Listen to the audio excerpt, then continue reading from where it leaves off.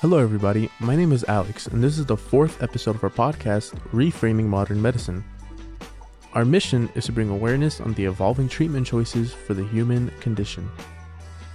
This episode is a continuation from last episode, where we interviewed Gloria Valencia, a family and marriage therapist, about depression and anxiety. This episode, we focus mostly on how family can affect mental health. If you would like to enjoy this podcast with video, please check out our page on Spotify and YouTube.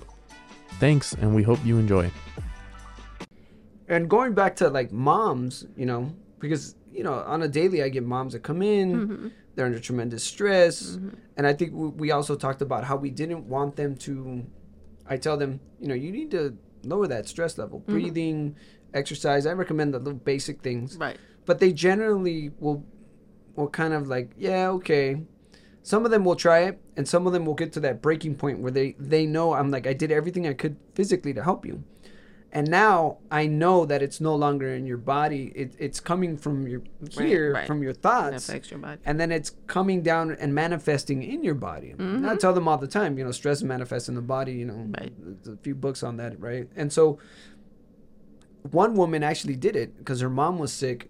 Or her father was sick, and she'd go to Mexico, and then she had her own kids, and they had their own problems, but she left, and the father was in trouble, and so she would take care of him. He had dementia and a few other things, and the mom was just giving her a hard time. Oh, why are you doing that? Oh, why he doesn't like that? Do this.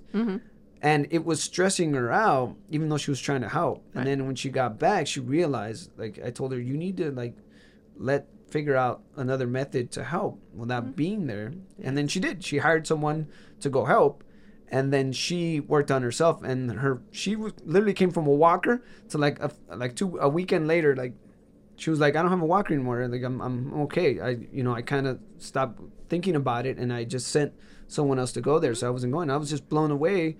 I was like, dang, this stuff works. It's amazing how powerful your mind is. Yes. And that's what I mean about understanding what is yours to manage and what belongs to somebody else. Yeah. Right? Because if I'm stressed, like I said, for my parents and my father, they lived in Utah. I can't be over there every weekend. It's just too much. There's no way, right? So we had to figure out, we have family over there. So what are they taking care of? If I like it, I don't like it, that's besides the point. Unless I'm going to go and do something different, right? Yeah. So it's allowing other helps to come in. If, like this person, she couldn't do it, but she hires somebody. So that way, the parents are still having the help that they need. Yeah. She's providing that help, but she doesn't have to physically be there. Yeah. And so that's a release of stress. Again, finding your triggers. If visiting her parents was so stressful for her, then she figured out, well, if I have somebody that's a caregiver, when I go, I don't have to do any of that. I can actually just go and visit. Yeah, spend time with them. Right. So there's that stress level just lowered. When we talk about our stress level, it's like, what is it that we're stressing about, and how much of it is mine to stress, and how much am I stressing for whatever's going out there? Right? Like this, she was stressing over her father's care. Right? Yeah. Once she found somebody that could give him his care, that was solved, stress went down. Well, the mom too, right? Right. So stress went down. Yeah. So it's about understanding that what is my stress level? I mean, we stress over the economy. What can I do about that? Can I find a better job? Where can I cut corners? There's things we don't have control over the economy. Yeah. So how much of that can I control? Well, I can control my spending, right? Maybe I can find another job. But as far as inflation is going to keep going up, I can't do anything about that. Yeah. All I can do is, how do I manage my little spot over here? Yeah, I told you how. I'm just a sugar daddy. Yes, I'm sugar daddy. Olvídate. ¿Cuándo? Do you know when? Because I'm looking for one. Monse was saying that the front staff girl was making fun of she's like, you're old, Dr. Rivas, right? And they're young. She's like, you're not a sugar daddy. You'd be a sugar granddaddy. And I was like, oh, my God. I'm like, yeah, I'm not that old. Relax, man. No, you'll still be a sugar daddy. But hey, and sometimes that's what we need to release our stress, a sugar daddy. Because then I have all the money that I need. I can do whatever I want, and there goes my stress. No. And it's about that, recognizing, again, when my children are adults. As a parent, we need to learn those boundaries. My adult child is going to do what is best for my adult child. Mm-hmm. And that's a really hard point for our community because we are not individualistic. Right. You were telling me, we talked about this. Yeah. The group mentality. The group mentality, yeah. And so, and again, that's if, so my girls are basically second generation. I've been here forever and a day. I've been here on and off, but legally here since I was 13 years old. So I have grown up in the U.S., right? All my education's here. Even though I wasn't born here, I still consider myself to be first generation. Right. Right. So my girls are second generation. So the dynamics between her and them and I is different than the dynamics between me and my mother, because my mother is more traditional. Right. I grew up with those very traditional roles. Right. I was a girl. You get out of school, you find a good man, you get married, you have babies. Work and a career was not part of that conversation, but I'm in my 60s, right? So again, it's having an understanding, where is your parent coming from to be able to have some of these conversations and understand why they worry about you, why they stress over you. Right. Yeah, because a lot of times, most of the time when the women come in, they're stressed about a lot of things. They're stressed about the fact that, you know, and they have younger kids, maybe like in their teens or, you know, whatever. Or it doesn't matter, I guess you're right. But in general, they my kids are stressing me out. My kids stress me out. My this is stressing me out. My parents, you know. And you know, I mentioned to you before, like, how do I tell them? I tell them, like, you know, you need to manage that.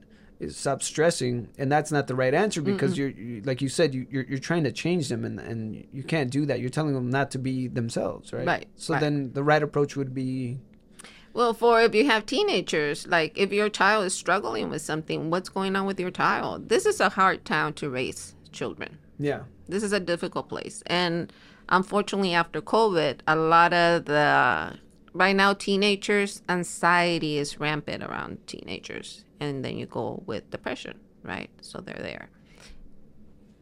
Is your kid acting out? What's going on with them? What's going on at home? Because remember, whatever's going on at home is affecting your kid. I always tell parents, I say, you know, because when they come, I don't work with children anymore. And I'll tell you why. No. Do tell. No, do tell. No, children, if you have a child that's having behavioral issues, you know, that's a lot of children don't have the language to say what's bothering them. So what's going on at home, right? Is it because maybe parents work too much and he doesn't see his parents very often? Is he being abused by a babysitter? It's what else is going on, right? So you always have to think, like, what's going on in the home with the parents? If you're married and you and your wife hate each other. Oh, but we never fight in front of the kids. Yeah, that's very common. I hear that all the time. Every time I hear that, it's like, yeah, you don't, but don't you think your child picks up on the energy that you and your husband are there just like, you know? Have you ever seen people together that they cannot be further apart? You just see that disconnect. Your child feels that. Right? And whenever I hear this, like, oh, no, we don't do that. And I was like, you may not, but your child still knows what's going on. They may not know the language to describe it, but they know the feeling.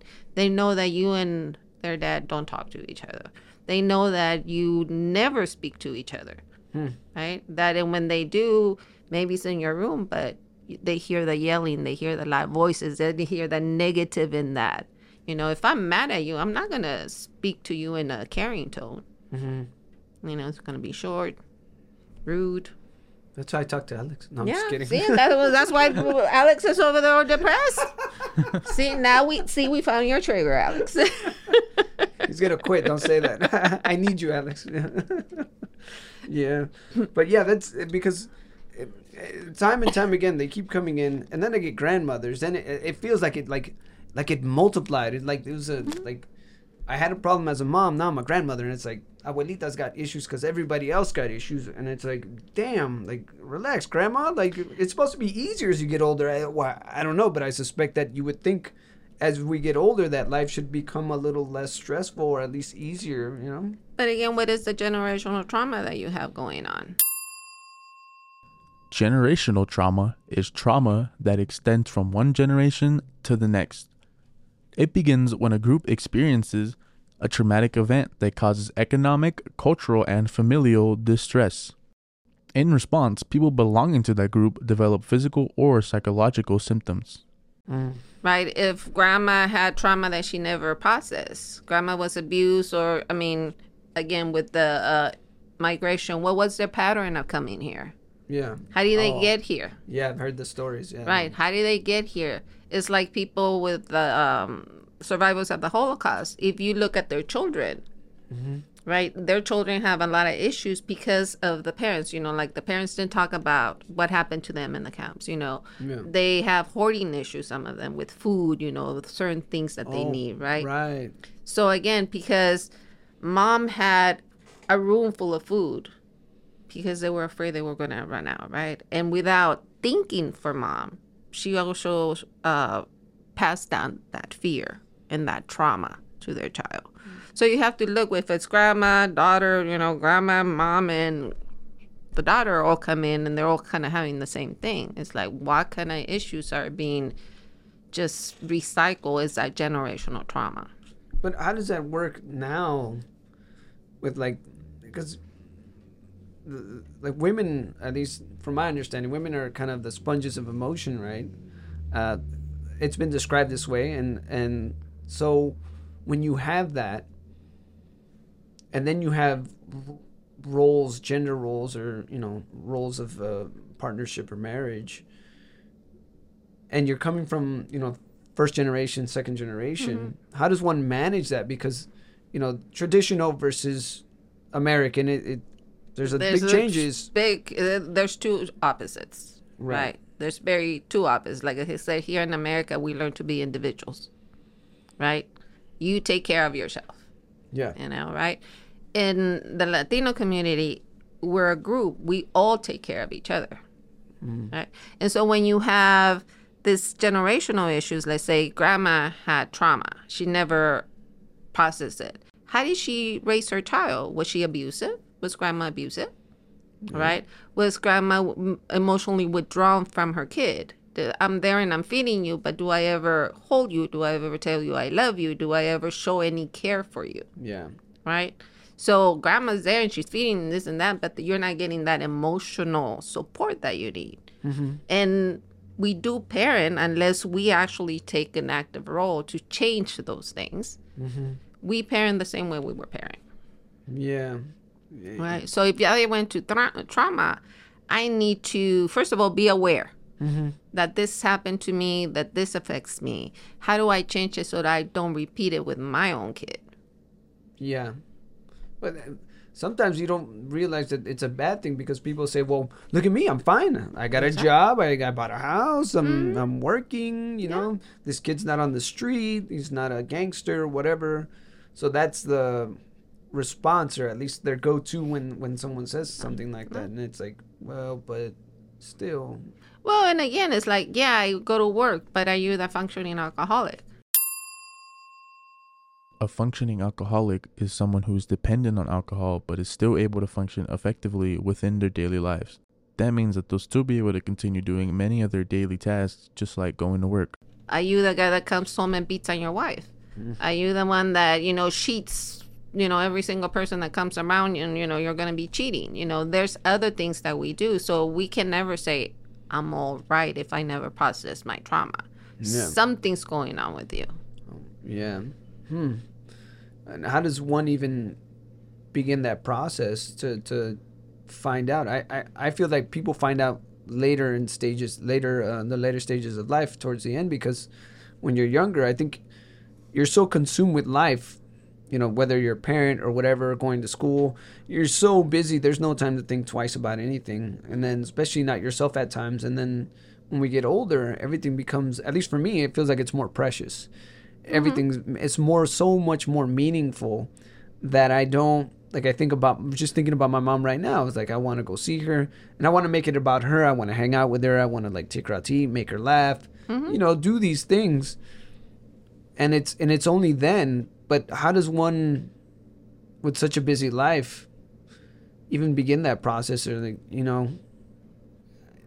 And that's where you have to put yourself first. And that's something we don't do in our community. Whenever I tell my clients, like, you have to remember you have to be first. And they look at you like, no, what do you mean? I'm the last person that eats. I'm the last person at that table, right? I'm the last person that goes to bed.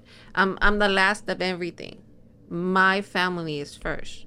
But that's a leadership thing. And so with leadership, that's one of the things that is kind of one of the fundamentals, they say, at least from the military, and I've heard it in other realms, that you're there before and you stay after, and you make sure everyone is taken care of. Like here at work, I try to do that. I try to make sure, you know, is everyone okay? Does everyone have what they need? Do we have the resources necessary? Okay, fine. You know, sometimes I'll be like, Alex, you want something to eat or something? All right, we're good. So I try to do that, but I don't know, in the case of moms, like, is there a place for it, or is that an incorrect way to process and handle There's a difference, though, right? If I'm totally consumed with my children's care and I don't take care of myself, I mean, you look pretty well put together, so you take care of yourself. I'm sure you have lunch. You don't just feed Alex and you don't feed yourself, right? If you're tired, you work out. You do all these things, that's your self-care. So you are putting yourself first in order for you to provide services for others. I always tell people, if I'm not feeling well, of course my sessions are not going to be well, right? So I have to take care of myself, so that when I have a client, I have to be present. I have to be there. I have to be there and be able to be there for them. You know, I can't be sitting there thinking about my own stuff. You know, because I lost my commitment to that person. The same thing as a parent. Going back to this grandma was there feeding you. Grandma was there, you know, doing all these things for you. But she was never there emotionally, because she wasn't there emotionally for herself. Because I don't want to feel those emotions. I don't want to be angry. Right? I don't want to, you know, and you kind of fake it. Right? Grandma smiles, but then you're like, but grandma's kind of distant, you know. Grandma really never really has deep conversations. Right? Grandma's kind of, yeah, she's happy in the kitchen, and that's great if when she comes out with her food, it's like, we're going to share. And, you know, so have you seen those commercials where grandma comes out and everybody's so happy and you know. Not all meals are that way. You know, grandma cooks, it's like, this is what I give you. Yeah. Right? But it's a chore that I have to do. It's not something that I like to do or maybe enjoy doing. It's something that I have to do. But I think mothers tell me, and grandmothers say they take real joy into that. Some of them, maybe not all of them, because they're like, you know, I'm feeding the kids. Yeah, but that's also very cultural. That's our role, right? I mean, I'll tell you a funny story. So when my oldest daughter became pregnant, you know, of course, I'm calling everybody and telling them my child is pregnant. And at that time, how old is my grandbaby? She's 14. So at that time, I was still going to school and I was working. And a relative of mine actually says, oh, so you're going to quit working, right? And I'm like, why would I quit working? What are you talking about? She's like, well, you're the grandma. You're supposed to stay home and care for her. And I'm like, whoa. I'm not that kind of grandma. Sorry. American grandma. Yeah, but American grandma, I still work. Yeah. You know, but those are the roles. Those are very specific cultural and gender roles. Yeah.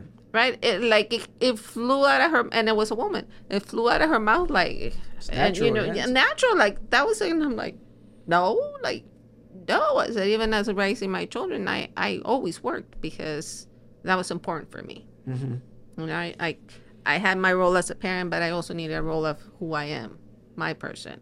What do I enjoy? What do I do? And that's I think the difference, and me able to set certain boundaries with my daughter, because I never lost who I am. Yes, I am their mother, but I'm Gloria first. Yeah. How do I convince women of that? How do I tell grandma that? How do I tell like all the moms? Because that's really what I want to know, right? I every day it's that struggle of like, you know, the mom's got 3 kids. She's a single mom, and you know, no one takes care of the kids except her. The partner's gone, or whatever the situation may be, or new to the country, etc. It's like I feel terrible sometimes because the stories they share. And I tell them, one day I'll be a millionaire, marry you all, and then I'll have all the kids. she's like, me habla, okay? And I'm like, no, I'm just kidding. But it really is tough because going back to the story of my friend telling me that, you know, her mom then eventually like got to that point where she just had a like breakdown. Mm-hmm. I mean, I'm surprised it's not happening more often given these circumstances in this town. No. You know, or in any town really, but the way they cope, I guess. I don't know. Yeah. And one of the things that like I said, going back to what I had said earlier, because I do work with older women, and in some ways it's very difficult because they have very solid walls. I call them walls, right? Solid walls. It doesn't matter what you say. Like, yep, it just bounces back. Like, it's not going it's through. Like stuck in their ways, kind of. It's stuck in their ways, right? And so you kind of go back to, at least what I try to do is ask, like, oh, so what kind of things do you like? Oh, I love to cook, really? So let's talk about what you like to cook. And then sometimes they get, after certain conversations, like, I cook because that's what I have to do. That's what I do. Okay, so what else do you like to do? I don't cook. I like to bake. Like, don't put me in the kitchen, right? I like to bake. So that's how I show my love. But it's kind of opening, what we call it, peeling the onion. Yeah, Simone. Right, peeling the onion. Pick it up. Yeah, a ver, ¿qué está aquí? What's underneath there, Grandma, what do you like to do? Grandma, where do you have fun? Grandma, do you have any friends? And some friends, they'll tell you no. Okay. No. Are you part of the church? Can you join a church group? And so I'm like, I don't know. No tengo raite. I hear a lot of that. Very common. No tengo raite. A ver, tiene me, like, you have Medicaid? Okay, let's call transportation because you can get rides to certain places. Oh, that's what nice. Are we going to do here, right? Because there's different, some of them, if they're not medical, they still need to pay maybe like $4 or something like that, right? Yeah. So it's kind of like that. It's like, so Grandma, when was the last time you hung out with your friends? When was the last time you just spent some time by yourself where you didn't have 20 little munchkins running around after you? We got to put Grandma to work, though. Well, and then Grandma has been working, right? Because, sometimes, again, my grandson, he's 7. It's like, Grandma. I'm like, not today, sweetie. I'm tired. Let's see what we do. Come here. Hang out with me outside. Yeah. Because I do stuff outside. Like, hang out with me outside. He finds rocks. He does this. Oh, that's cool. Oh, show me a bug, But I'm still doing what I need to be doing, and I'm still spending time with him. So it's finding activities that keep you guys kind of both busy, and because the thought of last night I also spoke to someone else, another mom, and she told me, they always say you gotta pour from, fill your cup up and pour from it, and she says as a mom, I mean that's what she was saying, as a mom you're pouring. There's nothing in the cup. You're just pouring. Exactly. And that's what I'm saying is that if you are not okay, you are not going to give what the other person needs, right? That's the self-care. And I know for a lot of people, it's like, but that's, self-centered, eres muy orgulloso, whatever you want to call it. And I say, some of those self-cares are very simple. I was looking, I'm always trying to steal this book. Yeah, go for it. But in this, the breathing. Like, as simple in the morning, instead of jumping out of bed and running around to go make breakfast, lunches, or whatever, sit in your bed, stretch. Stretch for a couple of minutes, right? Then when you're fully stretched, just look at babies when they wake up. Man, they do the best stretches, right? They just stretch, and then you see like the little motor kind of starts, right? That's what we need, and that's very simple. It's going to take you, what, a minute? Just stretch, yawn, get some air into your lungs. Get up, drink a big glass of water, because that gives you energy. Because you have been asleep for a certain amount of time, you're dehydrated. Very simple. Energy. Before you drink your coffee, make sure you're drinking at least 8 ounces of water. Just water. All right. Right? Cualquier agua.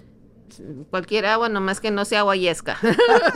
Or any of those things. Right? Just plain old water, right? All right. Again, those are things. Breathing. And the breathing exercises are super, super easy. Breathe in through the nose slowly. Breathe out through your mouth slowly. You can do a count. And I tell people even 3 breaths can help you relax. Yeah, 3. And what about as a male? with a partner, how would you recommend that they approach it to help their partner through these daily tasks and, you know, struggles?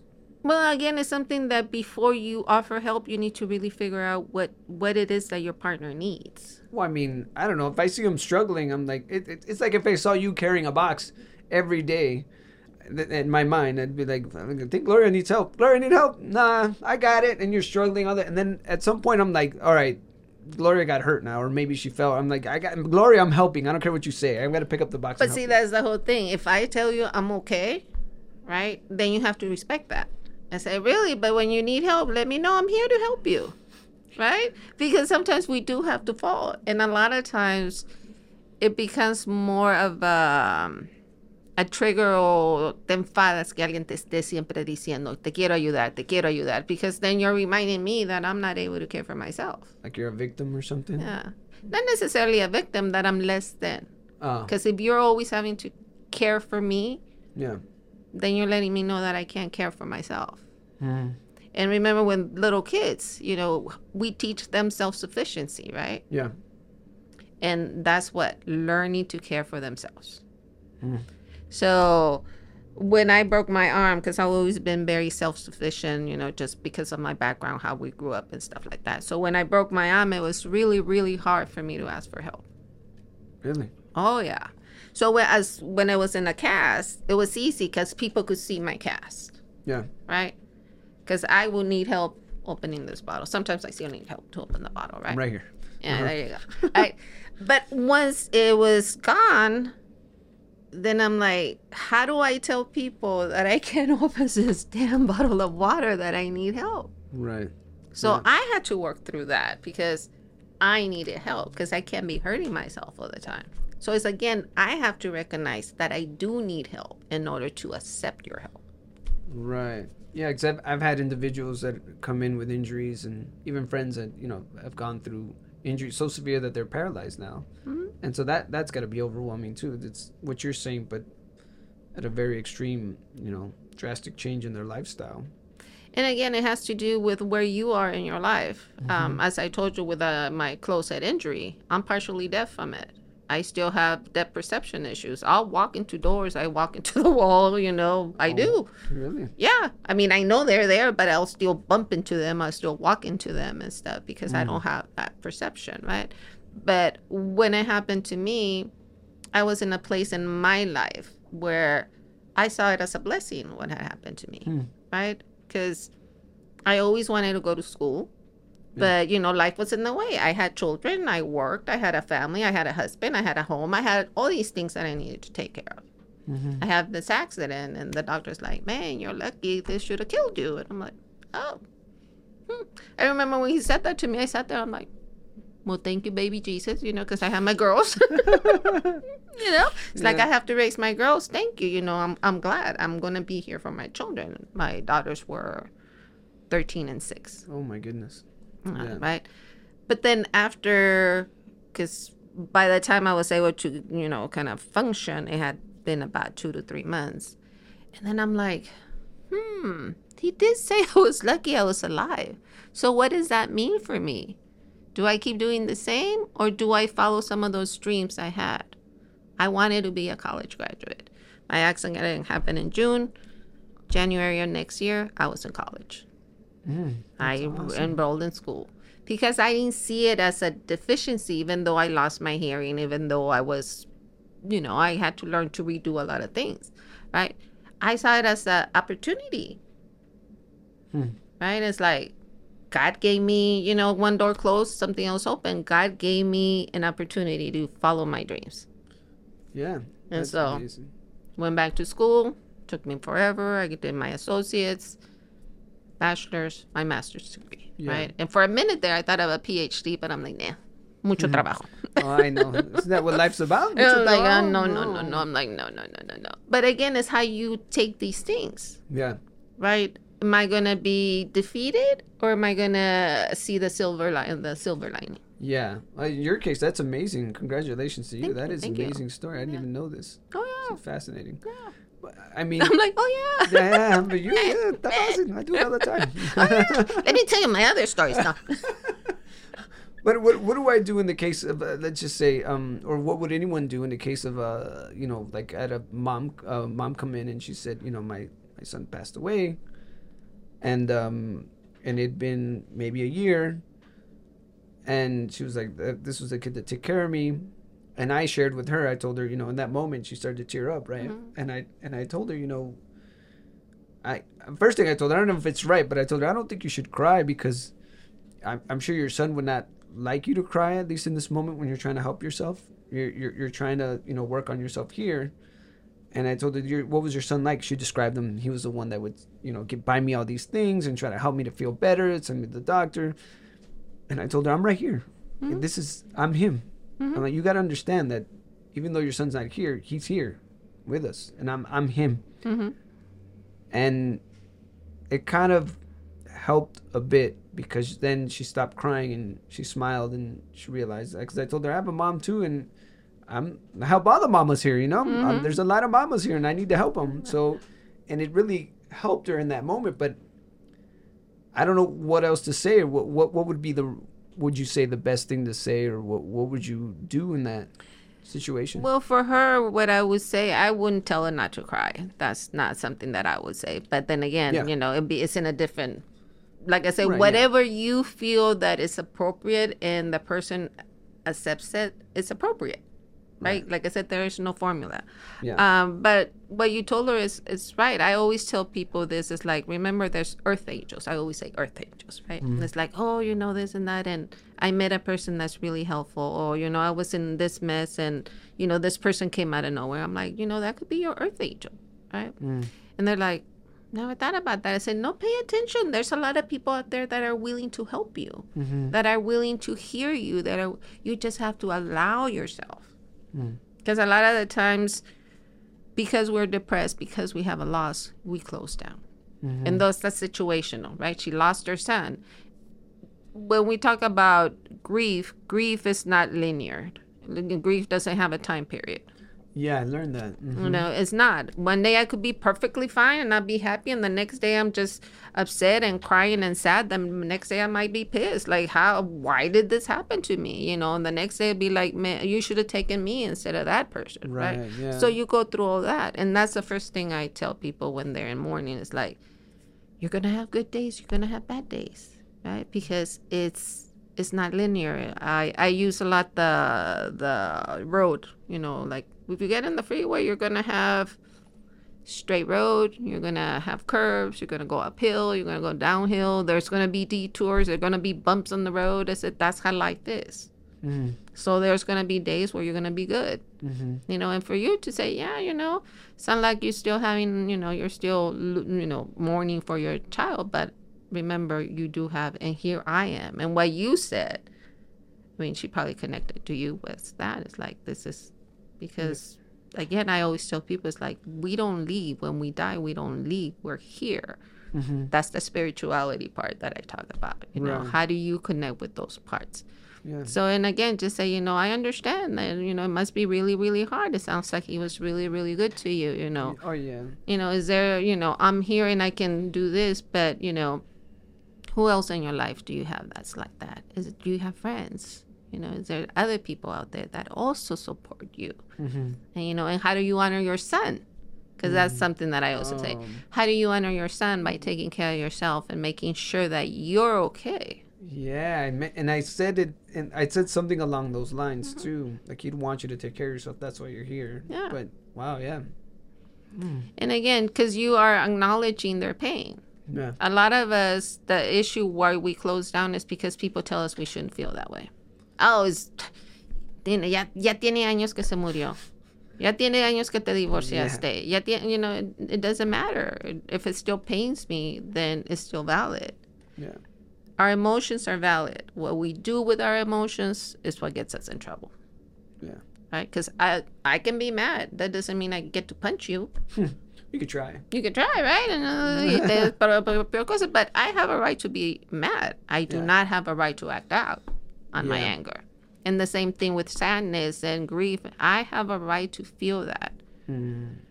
But I really don't have a right to just put myself into that hole. And when I say right is that you're not only damaging yourself, If you talk to this mom, does she have other kids? Does she have a husband? Yeah. How are they dealing with? Yeah. Right? So is that effect that, como cuando echas una piedrita al agua, you know? The ripples of the water. The ripples, right? It's the same thing. I'm not good, and I'm the mom, the grandma. Here's my husband, here's my other children. They know they're feeling it because I am not meeting their needs either. You know, if I'm always feel sick and like, ay, no me siento bien, hijo. Me voy a acostar. Yeah. Because in our community, what I see a lot with, especially women, they come in with a lot of physical issues, a lot of headaches, stomach aches, you know, and it's all that. It's that emotion, but you can't really process it. Maybe because you will never learn that it's okay to feel sad. It's okay to be mad. It's okay to do that. Gender roles. Even though we are the emotional creatures, we're also the ones that are supposed to manage your emotions. Yeah, remember we're the keepers of everything. Yeah, my cousin said that once. She said the women are the keepers, and women are very powerful, very the strength and the backbone of families and stuff. And it's not about not having stress. Like, I have plenty of stress, but it's how do I take care of it? How do I take care of myself? You know, do I exercise? Do I eat well? Do I sleep? Do I cut down on the drinking? You know, who do I hang out with? What things do I do? Yeah, you know, like the other day, self-care, right? Like when I tell you, I'm a vendor. I come in here and I'm tired, but I'm like, but that felt pretty good, even though I worked all this hard, it was cool. I spent time with people, not doing my job. It's a different way of interacting. I got satisfaction because I made money. I got satisfaction because it's the stuff that I picked that somebody liked and they bought it. So it's all these, even though there's a lot of work, there's also a lot of benefits for me. It makes me feel good that my business is doing well. It makes me feel good that my client came back to see me again. It makes me feel good that, I get along with my kids. It makes me feel good that this happened. Of course, I'm not totally happy because there's stuff in the world, but I'm very content. Difference. We all need to be more content. Yes. Because when we shoot for happiness, we think there's only one way to get it, right? Then everything has to be perfect. But if we're content, we're opening ourselves to say not everything's going to be okay. There's still going to be problems. But overall, 80% of the time, 70% of the time, I feel pretty good. So I'm content. Is that what you would tell someone that has kids and is struggling to am I doing the right things? Am I putting a lot of pressure on themselves to be this amazing parent, to make sure they don't ruin this child in their mind? You know what I mean? To be content. Is that? Well, actually, when I have parents that come in with that, I always ask my parents to take parenting classes. Okay. And I tell them it's not because you're not a good parent. It's because a parenting class will give you more tools. You'll have more tools in your toolbox to really help your child. Right? Because, again, we go back to I'm one of 7, right? We were not all the same. We all have different personalities and we all needed different things, right? But my mother treated all of us the same. Well, except the boys, because you're special. Of course. Right. But you know what I mean? It's like everybody was the same. Yeah. And sometimes that's the struggle because you have a super hyper kid and then you have another that's pretty quiet. Well, the quiet one is going to be ignored because the squeaky wheel is the one that gets the oil, right? The hyper one is going to getting all the attention. And then you're letting it in this other one because, he's no trouble. He's okay. Yeah, I think of that kid now. Yeah, and then you grow up and you're like, I never felt loved. I felt ignored. I felt left out. The abandonment issue, because... Middle kid syndrome. Middle kid syndrome, right? Because the oldest gets attention, the little one gets attention, and you're just kind of in the middle. Like, where'd he go? Saber, he left. Yeah. He's up there somewhere. Yeah. It's funny, but it's, again, you have to be mindful as to me, I think the first thing that we need to do is do I really want to have kids? How many kids do I want to have? Oh my God, that's a whole nother thing, because people don't want to have kids nowadays. Like my generation is just not really. I mean, you either had them already, or you're definitely like, nah, I'm good. Or people say, I just want one. One's enough. I just had one, and then that's it. But then I noticed that when there's only one, at least in like my family, I can speak for everyone, that there is a lack of interaction with a sibling or someone. I feel like, maybe she have another one. What do I know? But I'm like, I had a brother, and I had a sister, and I'd play with them and do things with them. But nowadays, no one wants to have kids. They're just like no, it's a nightmare. It's too much work, and it's expensive. That expensive usually comes first. Está muy caro. I don't got the money for it. You know, you're expensive, Alex. So number one is like, it's an expensive thing. Yes. And then they're like, oh, it's too much time and effort. But then how does that? That's a cultural thing, right? It's the American. Is it an American culture thing? I don't think so. What I have found is that a lot of the people that don't want to have kids is pretty much the people that are like, I don't want to give my kid the kind of childhood that I had. Right? It's like, again, I'm a 1 of 7. Sound like art. I only have 2 kids. Yeah. Right? And there's a big age difference between my 2 girls. Oh. My oldest is in her mid-30s. My youngest is barely going to be 30. So there's a big age difference, right? Only my older sister has more than 2, simply because she was married twice. But even though we came, and the reason that I can tell you that most of my siblings, we decided to have 1 or 2, is because we knew growing up that you just don't have the time or the energy, especially if you work. If you're a full-time mom, maybe, but you don't have, at least for us, in my experience, it's like my mother did not have the tools to be raising 7 kids. Yeah, man. That's you guys are taking care of each other, aren't you? Yeah. At that point. Yes. And I talked to, like, there's, between myself, I'm the third one, between myself and my youngest sister is 9 years difference, right? And we talked about how, because I was kind of like the middle kid, I was in charge of a lot of stuff, right? The parentification of a child. Parentification occurs when a child is regularly expected to provide emotional or practical support for a parent instead of receiving that support themselves. The role reversal of parentification can disrupt the natural process of maturing, causing long-term negative effects on a child's physical and mental health. Right. So I'm like, why would I want to raise more kids? I hear that a lot too. Yeah. It's like, why would I already raised a bunch of kids? I already had that experience. So now I want to be me. I want to be able to travel. I want to be able, and it's not out of selfishness. Yeah. It's just more recognizing that you may just not have the tools or just the want to reproduce. I think a lot of people fear also not having a partner to help them. Yeah, and unfortunately, that's a big thing in society, Yeah. And if you go back to why we have such high rates of divorce, is because, again, we don't take the time. We just assume that that's what we do. We get married. Yeah. Like I said, me growing up, I was never told why you're going to go to school. It's like, when you're going to get married. Yeah, that's the thing that everyone asks. Yeah, it's like, I don't know. Man. So again, it's the cultural stuff. A lot of it has to do with culture. A lot of it has to do with just your own experience. Do I have the skill set, the ability? Do I want to be a mom? Because children are a lot of work. Yeah. Not just it's not just, again, we'll go back to that grandma or that mom that fed you and clothed you and gave you a home, but she was never emotionally there for you. Yeah. But she fulfilled her cultural role at having babies.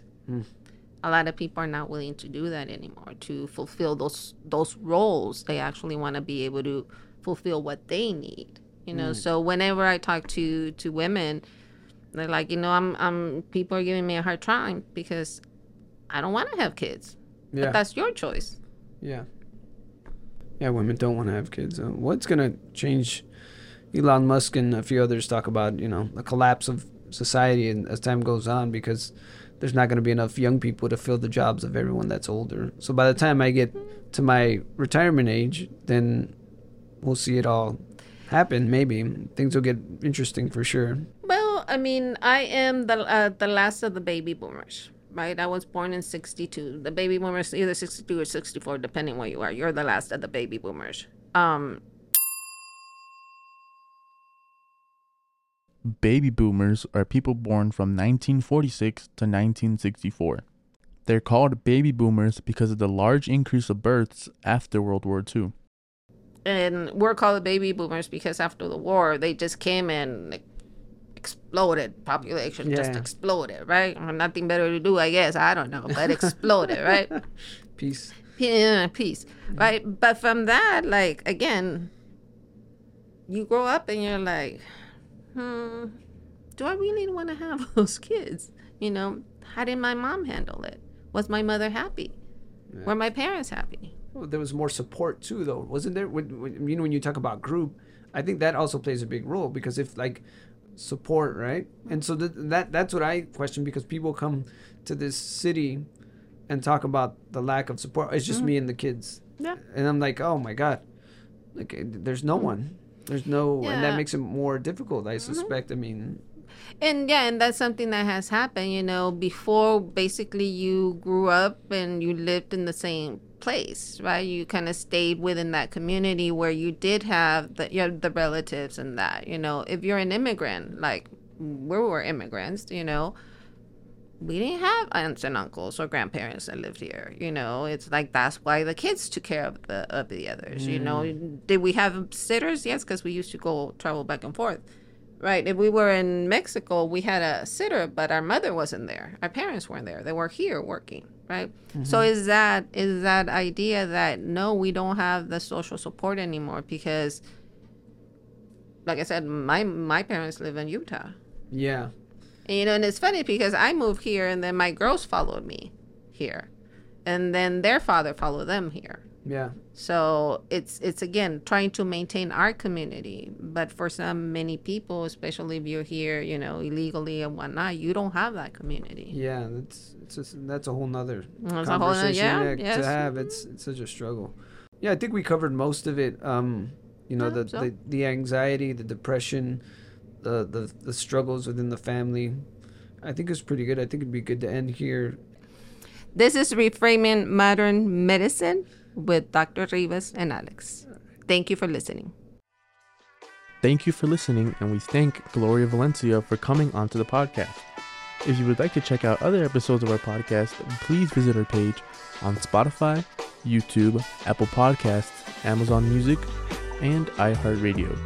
This is Alex signing off for Dr. Rivas. Thanks for listening and or watching the 4th episode of Reframing Modern Medicine, and we hope to see you again soon.